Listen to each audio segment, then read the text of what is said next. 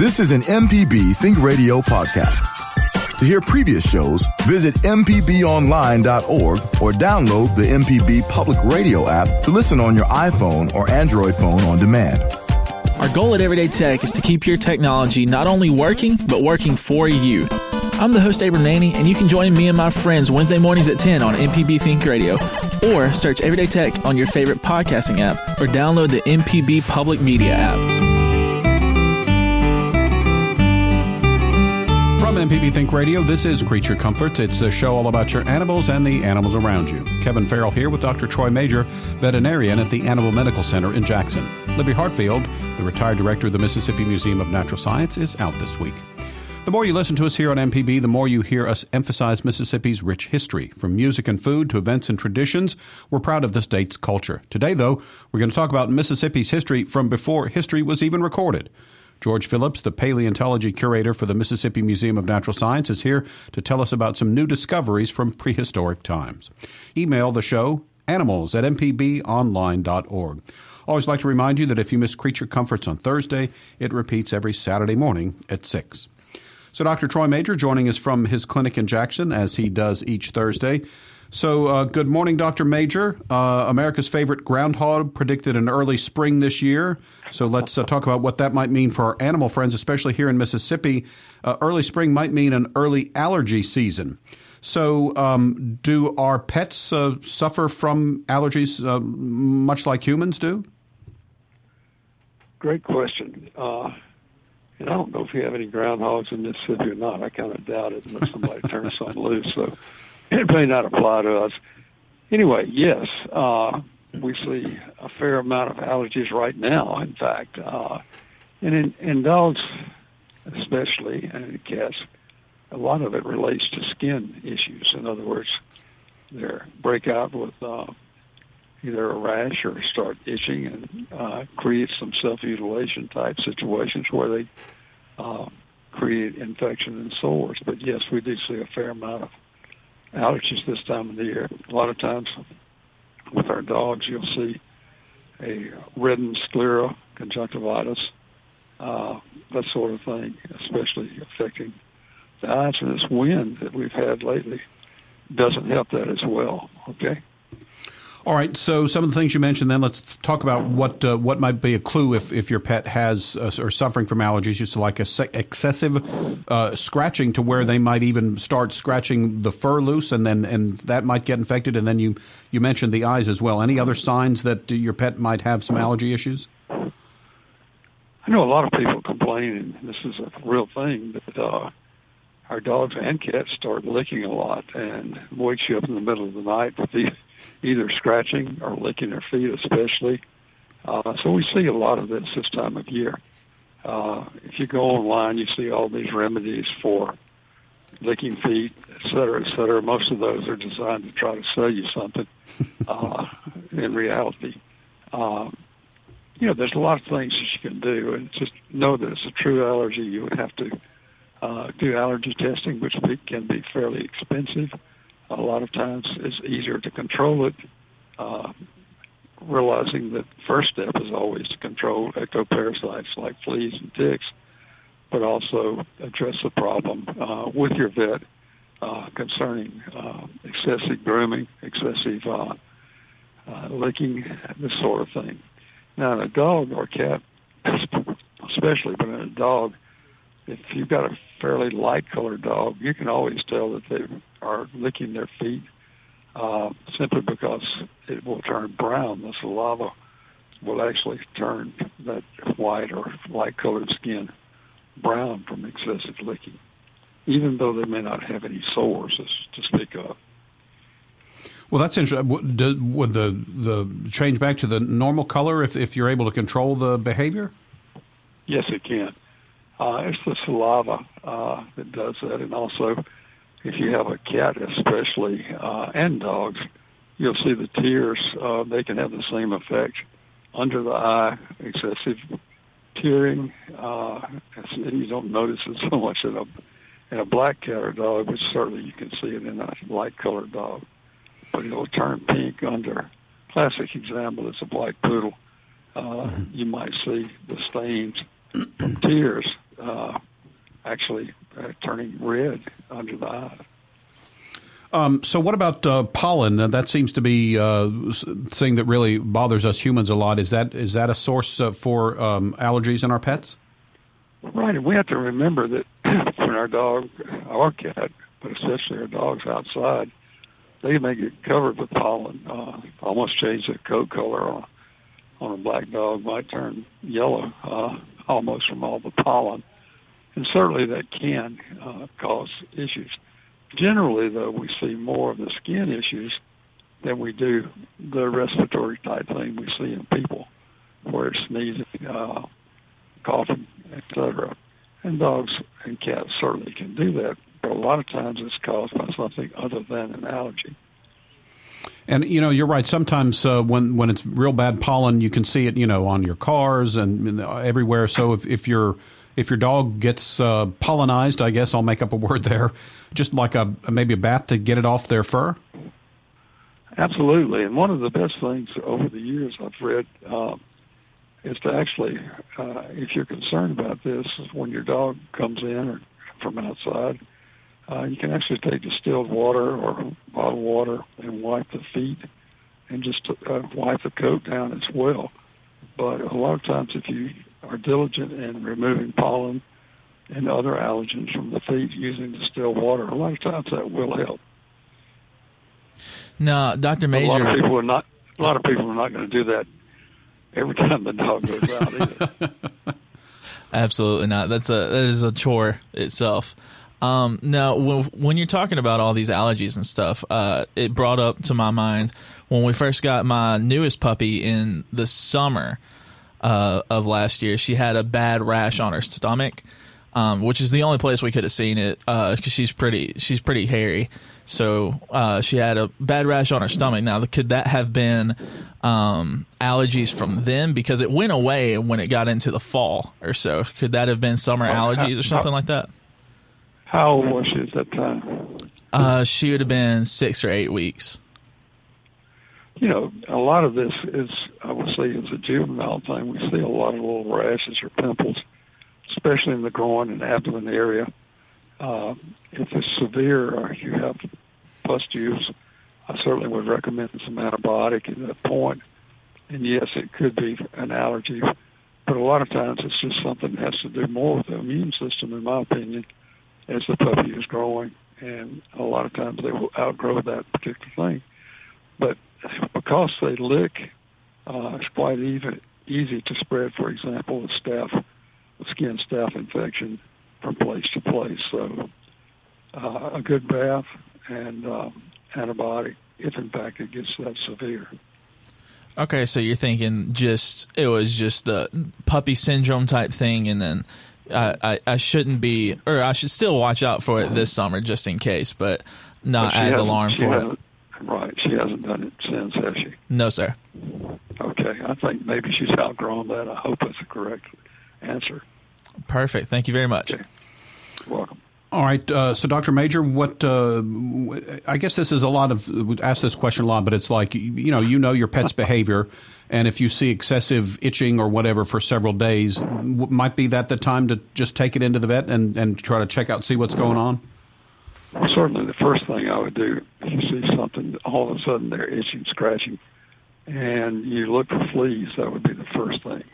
After that, you can look and see our animals do respond somewhat to antihistamines, but not always. And if you're just looking and everything, if it continues to get worse, there's the problem. Take the dog or cat into your vet and have it checked out. The other thing I would say, too, and this is just kind of a guess, but I mean, especially if you see that they've been scratching so much to where there's some redness or what looks like it might be something that might possibly get infected, there's not really a way to discourage that because they're itching and that's what they need to do. So that's one of those where you actually probably should go ahead and bring it into the vet and so that you can do some treatment from that point. Right. And a lot of times you'll see hair loss. The skin will be excoriated or scratched. And certainly these are things that would require some attention and taking into your vet. Always a popular topic when George joins us on Creature Comforts, and in fact, we've got a question already. So let's go to the phone lines first and say good morning to April. April, you're on the air with us, so go ahead. Good morning. I was going to ask, we have a lot of fossils here in our local area as far as Mississippi, but every now and then I can pick up pieces of jasper. But what other gems do we have laying around? Oh, that's a good question. We only have one precious one, and it's limited to primarily southwest Mississippi. We've got precious opal, but we've got a lot of semi-precious stones in our native gravels. And I say our native gravels, these gravels are actually from exotic places brought here by rivers, namely the ancient Mississippi River. But in those same deposits, great accumulations of which date to the last ice age in western Mississippi, you might find, in addition to jasper, you'll find agates. Have you seen agates, April? I've seen a few, but not that many. I live down towards South Mississippi. Oh, okay. South of 84? Yeah. Oh, okay. So the further south you go, the less, and the further away from the Mississippi River you go, the less impressive those gravels are. But there are some little bitty gems in there, as it were, that include a variety of quartz stones. The gravels just get smaller, and generally speaking, down that way. The ones with which I'm familiar. But if you live close to the river, you can get any type of rock that tumbled down the Mississippi River and during the Ice Age, and that includes types of lava rock, various types of chert and quartz. There's some pretty purple quartzite that's in the Mississippi River and in the Ice Age deposits near it. It's always location. So you may have to go a little westward and a little northward for the bigger stuff and perhaps the greater variety. Well, I was curious about, is that a shale in between Jackson and Meridian that you see along the road? I know what you're talking about. Yeah, she's referring to not a SHELL, but SHALE, which is a type of sedimentary rock. Yes, it is a silty, shaly rock called the Bassick City member of the Tallahassee Formation, and it's gotten covered over the years with vegetation, but it's kind of impressive. And therein you can find, I don't suggest you to go looking because it's along the interstate, but you can see trace fossils and their occasional plant fossils in that. Well, thank you for your time. I appreciate it. You bet, April. So, George, if you would, we've been on the show a lot, a frequent guest, but remind us how you got interested in fossils and this sort of thing. Oh, it goes back to the childhood when I was just too curious that I'd get in trouble. But perhaps more likely it can be traced to a couple of cigar boxes that my dad had that he would put trinkets in that he would find on his excursions. We grew up on a farm, my brother and my sisters and I, and all of us would find things on the farm. But before I was even finding things, we used to go through my dad's old cigar boxes to see what he'd been finding.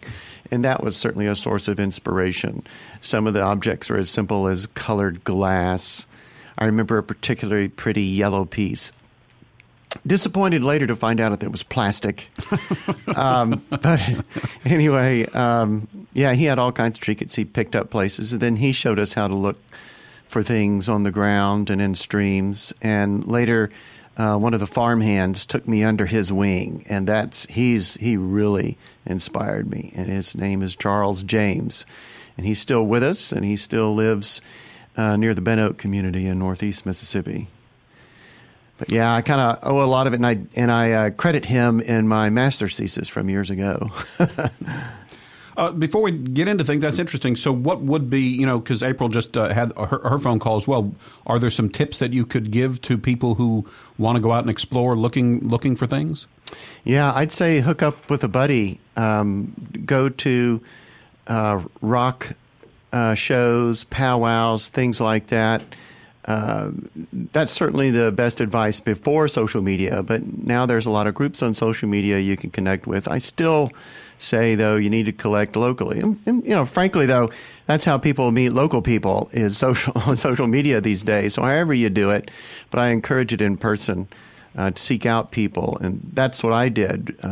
Beyond Charles helping me out, I went to see programs given at the Cobb Institute of Archaeology and the Columbus Public Library, where I would encounter professionals that would know things. And I eventually met the late Jack Kay, Dr. John M. Kay of Columbus, Mississippi, and he was sort of my geology mentor.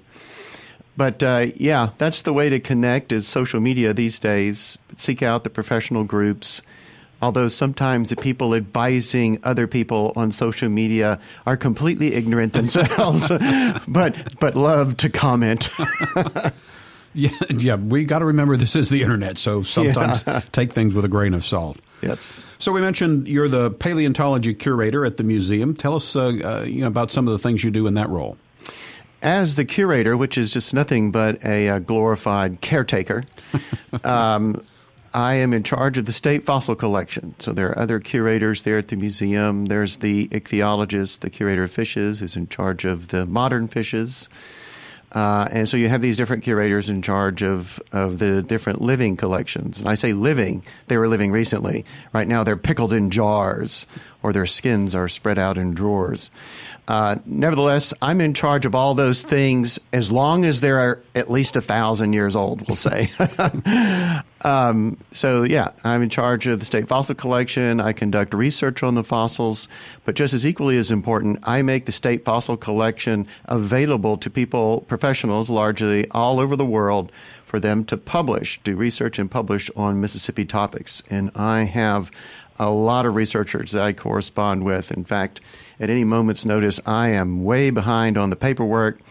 Right now, we have over 115 or 120 lots out on loan to people, mostly in North America, professionals, and to museums. We have things out on display at various places. Like we've got displays at the Union County Heritage Museum in New Albany, Mississippi. And I stay pretty busy. It's the paleontology program only employs one person. I try to do the work of at least 4 or 5 people. My wife and I don't have kids, so I'm able to do that. But it's never a dull moment, Kevin, never a dull moment.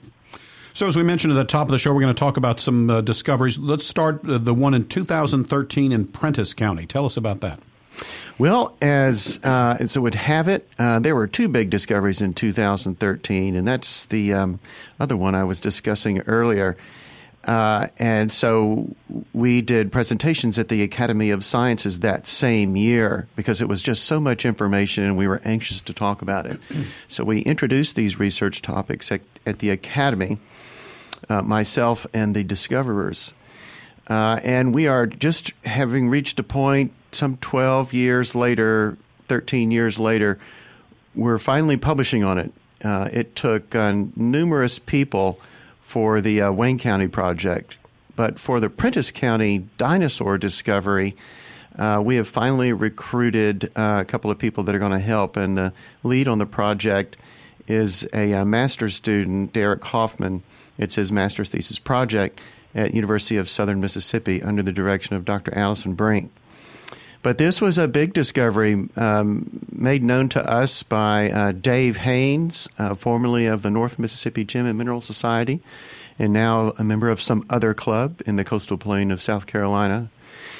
And Dave brought the discovery to me. It had been found by the landowner and the sheriff of Prentiss County. And incidentally, the sheriff finally deputized me, Kevin.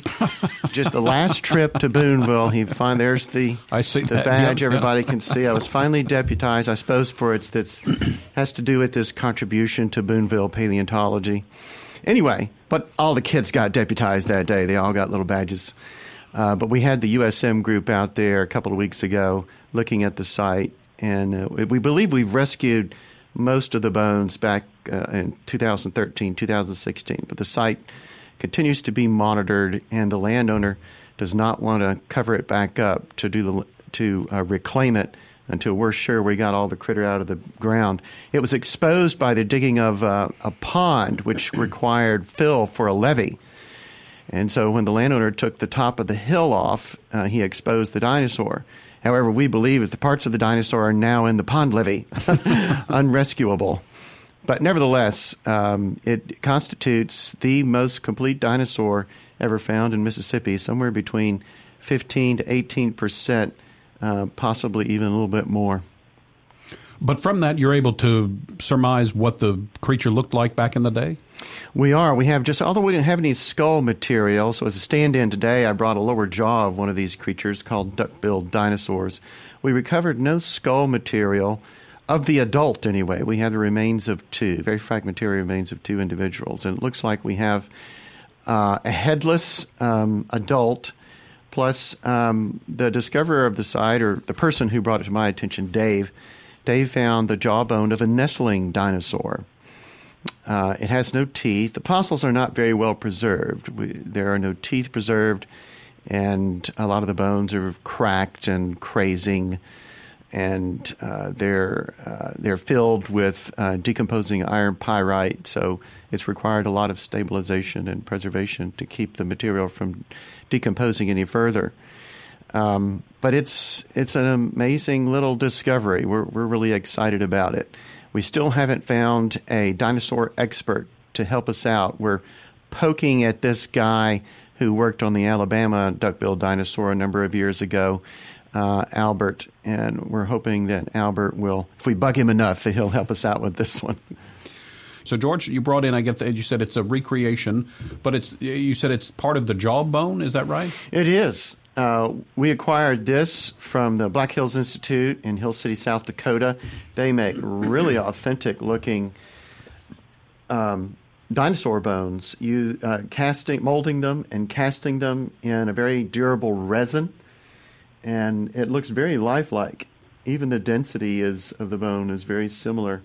But here we have the teeth that are arranged in a stacked pattern with little ridges on each individual tooth and a cutting edge at the top. And in these dinosaurs, similar to modern horses and cows, whose tooth continues to erupt throughout the life of the animal, these teeth continue to erupt, and there's numerous individual teeth throughout the jaw, much more so than you would see in a cow and a horse. But this strategy is very similar in that they needed these continually erupting teeth to chew on very abrasive foods, very abrasive plants. And this one also needed a cutting edge for whatever types of tough things that he was chewing on and cutting. But at the front, they had no teeth. One of the reasons they call them the duck-billed dinosaurs, they have kind of flat terminations to their jaws that held a bird-like or bird bill-like tomium, sort of keratinous, shovel-like thing that fitted over the end of the jaw. And that's what they nipped and nibbled and tore with as they were feeding.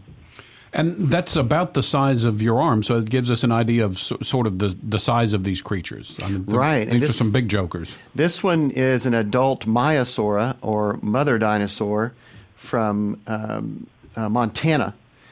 But there are duckbills that got even bigger than this, upwards or in excess of 30 feet long.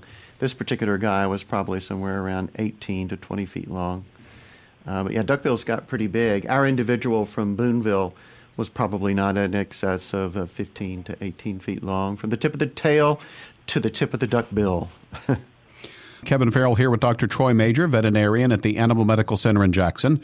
Libby Hartfield, retired director of the Mississippi Museum of Natural Science, is out, but we do have a guest in studio this hour. It's George Phillips, also from the Museum of Natural Science, where he is the paleontology curator. We've got a pet question on the line, but first, George, you wanted to mention an event coming up for younger kids. Tell us about that. Well, Libby and my wife would never forgive me for not mentioning this, so we've got a birding camp for 9 to 12-year-olds. It's coming up the 11th through the 15th, and everybody's so excited about it. The Mississippi Audubon Society is holding the birding camp at the museum. It will involve museum staff as well. But it's a partnership between the Audubon Society and the Museum of Natural Science, and there's been a lot of buzz about it. You need to call in now or register online. You just have to go to the website or call to find out the details on how to get your 9 to 12-year-olds signed up. But it's a fantastic camp. That's spring break, 11th through the 15th. Each individual gets a pair of binoculars. They get a Sibley's Guide to Birds of Eastern North America, and they get a birdhouse kit. Wow. And so you walk away with a lot, not just the knowledge of how to identify birds, but all this extra bling, bird bling, as it were. But, it's not limited to the expert birder. This is open from the novices. If you don't even know anything about birds, if you call a cardinal a redbird, come on in. It doesn't matter. Come learn about birds, the 11th through the 15th. All right. As I mentioned, we've got a pet question on the line for Dr. Troy Major, and it comes from Roger. Roger, you're on the air with us now, so go ahead. Yes, sir. I have German Shepherds. I have two of them. One of them I don't have a problem with, but the male, he loses his hair on his right side back towards his hip. That's the only place, and he scratches pretty good. But I can take Dawn liquid and put on that spot, lather it up pretty good, and leave it, and his hair will regrow and everything, pretty coat and all. Then a few months later, it'll do the same thing all over again. It's always on the same side. Is that correct? Yes, always on the same side. Right. It's a little strange. Certainly you would think that there might be some sort of pain going on causing him to do that. Does he chew at it a lot when he's losing the hair? Sir? Does he scratch and chew at it? In other yes, words, sir, he does. I was thinking fleas at one time, but, right. I give him the teeth, Right. If you keep those under control, it is strange to have that one side, and there's got to be a reason for it. Obviously, most of the time we see bilateral hair loss, but I would say that how old is this dog? How old? Probably about 4. Okay, so he's still a young dog. I would have to say if there's no history of an injury or anything like that, I'd say that you've got the method down as far as getting it under control. When this happens, I would do it quick, early signs when he starts doing it. But that is strange, just the one place. Have you talked to your veterinarian about it? No, sir, because I was thinking it was more or less fleas, because I would do the Dawn, it'd go away. I think, well, maybe he's got a real bad fleas. But it's kind of weird. He only does it in that one spot. And after I've done the pill a few times and everything, I told my wife, I said, maybe just every time we watch him, we just use Dawn liquid and do that. Well, all I can say is whatever works, that's fine. I'm glad that does work. If this persists, though, or if it spreads, I would see a veterinarian about it just to get a better idea, hands-on, and to look and see. Okay. Yeah, he's had this he may be a little bit over 4, but he's had this, I know, for 2.5 years. Right, and it's the same thing. He'll itch it until scratch it and all till there's almost no hair. I can do this process, and hair will grow back real pretty and fine, and he's good. Stops itching and all. Well, I congratulate you on finding a method to control it, but I'm not sure that I can tell you why he's doing that. So anyway, good luck with it, and if it gets worse or spreads, definitely need to see a veterinarian. Listen, thanks for your question. I appreciate you. Bye-bye. Yes, sir. Thank you. Bye-bye. So, George, I'm curious, is sort of maybe like a timeline. How do things go? So in this case, you said the homeowner or the landowner was doing some excavation and exposed this area. So what do you do? I mean, how do you go about finding the bones and making sure that you do have everything out of a site like that? We're letting it naturally erode. After several years' absence, it's probably lost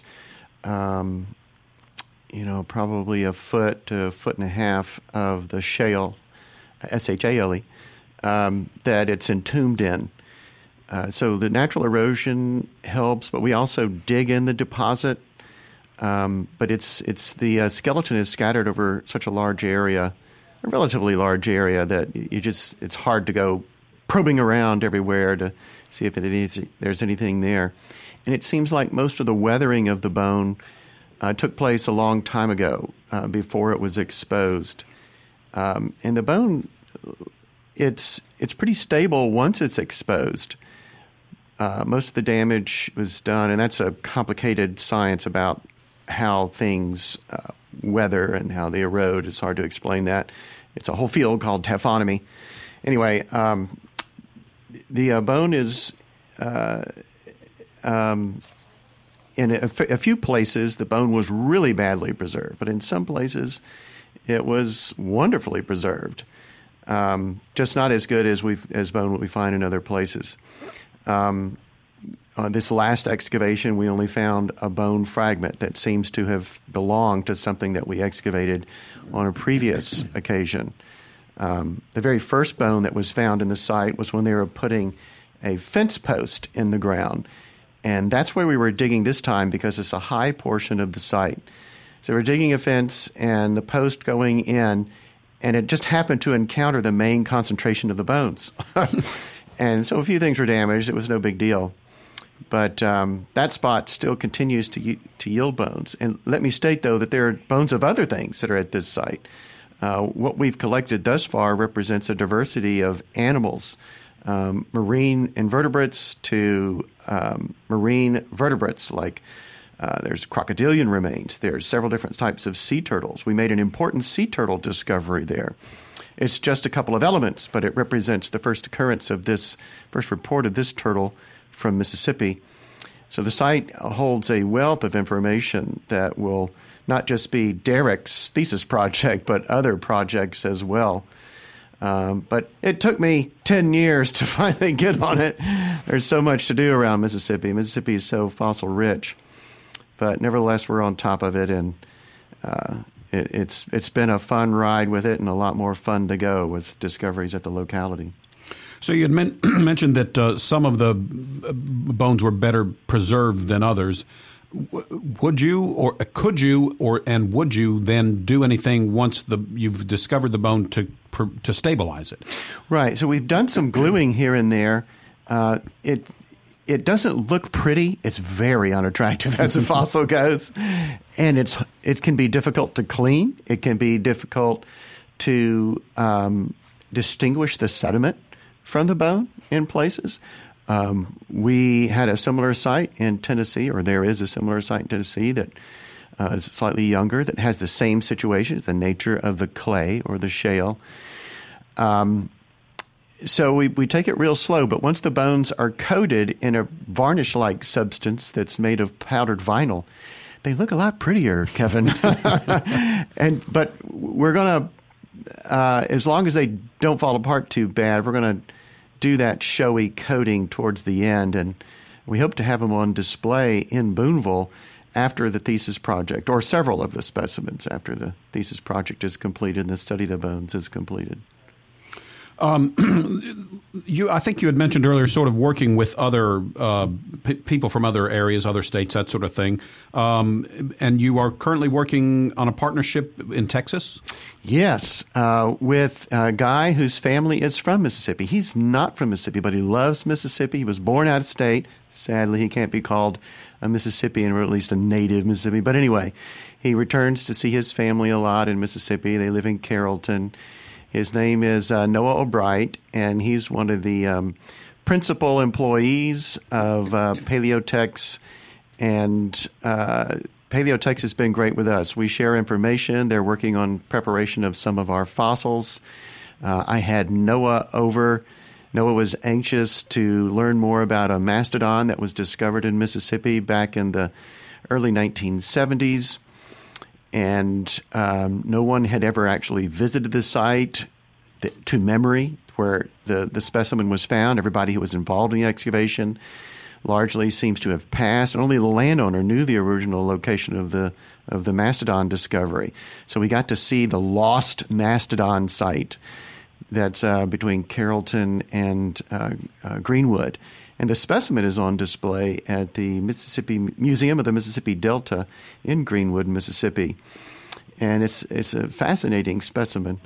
It's not real complete, but there's a lot of individuals there, and it was found in Ice Age loess there in that area that's exposed in the Loess Hills. And we've got lots of old pictures from the early 70s showing the excavation. And Noah and I were so grateful to the landowners who helped us find the lost mastodon site. So now there's people other than the landowners that know where it was. We took lots of pictures, and you could still see the excavation site.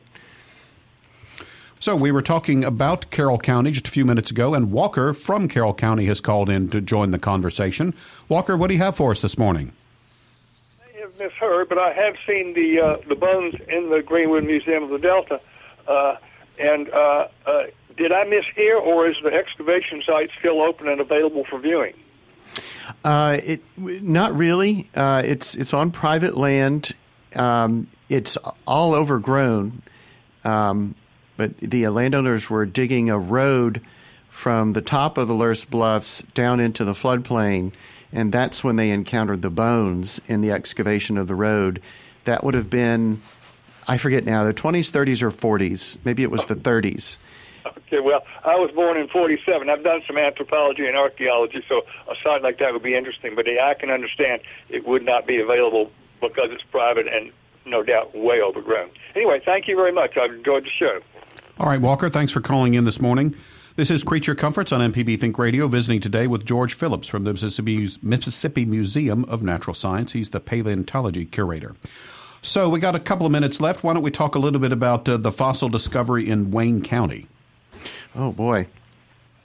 The Wayne County discovery was also made the same year, 2013, as the Boonville discovery, and it involves a great diversity of early Oligocene, 28 million-year-old mammals and other vertebrates, including reptiles. It's just absolutely amazing. The paper just on the mammals, I understand, is some 100 pages long. That project is being led by Dr. Barry Albright at the University of North Florida, very competent. He did a lot of work on deposits of the same age in eastern Texas near the Louisiana border. But Barry has identified a couple of dozen different species of mammals, including marine mammals, a type of dugong.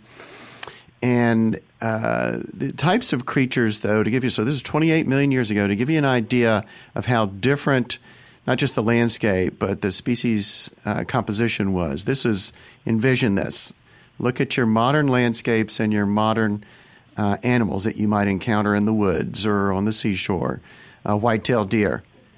This is 26 million years before white-tailed deer were in North America, okay? So white-tailed deer, deer in general, are relatively new immigrants, geologically speaking, to North America. At this time, there was a creature called an anthracothere that would have had similar deer and hog feeding strategies. Imagine a hippo crossed with a hog crossed with a deer, and you get an anthracothere. They're fascinating creatures. They were very common all around the globe about this time, particularly in northern latitudes. The other creatures are little antelope-like things called protoceratids. There were little deer-type animals, the hypertragulids. One of them is still living today. It's called the musk deer, but they're not related to the deer as we know them. They're in a different family altogether. But yeah, so we had the hypertragulids, the protoceratids, the anthracotheres, just nothing familiar whatsoever, Kevin. But an exotic landscape nonetheless. That was a long time ago. That's, that's when you come on, that always boggles my mind. Is what was 27 million years ago? I mean, that's hard to fathom. It is. And if I remember correctly, there was more. Mississippi was partly underwater back in that time. Is that right? So the water was lapping up just south, around Waynesboro. These are marginal marine facies that are yielding the bones. So the water was right at the the latitude of Waynesboro. The shoreline curved northward as you approached, as you went west in Mississippi towards the river. The shoreline was a little bit further northward.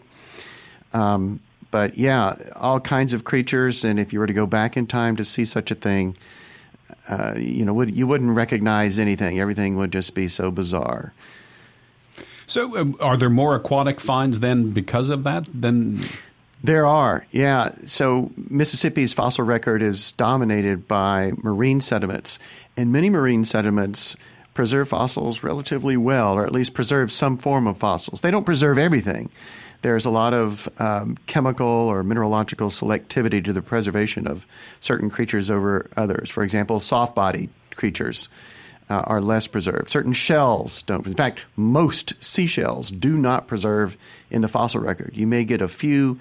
You may get oysters. You may get scallops. Those preserve reasonably well if there's any preservation at all. But a lot of shells don't preserve. So when you find any fossils at all at many of these places, like we do at Waynesboro, just imagine what that fossil bed really, that bone and shell bed really was like. It's only preserved. And this thing was thick with fossils, yet it didn't preserve all of them. So this was like just mounds and mounds of decaying and decayed organisms. But yeah, it's special circumstances like that you get such high diversity. And this environment, we've got all kinds of mollusks. We've got snakes. And this is before the common snakes that we see today, the family, the colubridae. Most snakes are either viperids or colubrids in the landscape today. This is before those. This is when we had buoid snakes, like the boa. So boa snakes were a prime component of the snake communities in Mississippi long before the colubrids, like the rat snake, speckled king, etc. So, yeah, unfamiliar landscape to us 21st centuryers. So I know that one of the big events each year at the museum is the Fossil Roadshow. Will we have one for 2024? Oh, boy, it's right around the corner. 2 days, and we're here, and we're busily trying to prepare for it. It's going to be a big show, as usual. We've invited a lot of people this year. We're going to have some new tables out there, but correct, Saturday, March 2nd, from 10 to 3. The Fossil Roadshow goes on. Of course, the museum's open from 9 to 5. But from 10 to 3, the show is on, and we'll have people from all over the state and surrounding states. We'll have several groups from Alabama. Not sure if our Missouri group is returning this year. We'll have a panel of fossil experts. And so many people have reached out on social media to say that they're coming to get their bones and other fossils and rocks identified. Yeah, so they do that, but also if someone's just starting out, as we mentioned before, this would be a great resource to go network and find some other people interested in the same sort of thing. Oh, it would be. If you've never picked up a fossil and want to see what they look like and what to look for, where to go, just come to the show. It's a starting point. And that's Saturday, March 2nd. Saturday, March 2nd. All hands on deck that morning. Every fossil expert in the state. All right. That'll wrap us up for today. Creature Comforts is a production of Mississippi Public Broadcasting Think Radio. To hear today's show or previous show, you can search for Creature Comforts on your favorite podcasting app or download the MPB Public Media app for your smartphone. Our show is produced and engineered by Abram Nanny. And so for Dr. Troy Major and our guest, George Phillips, I'm Kevin Farrell, inviting you to stay tuned because up next at 10, it's AutoCorrect with Coach Charlie Melton. We'll be back next Thursday at 9 for another Creature Comforts, heard only on MPB Think Radio. This is an MPB Think Radio podcast. To hear previous shows, visit mpbonline.org or download the MPB Public Radio app to listen on your iPhone or Android phone on demand.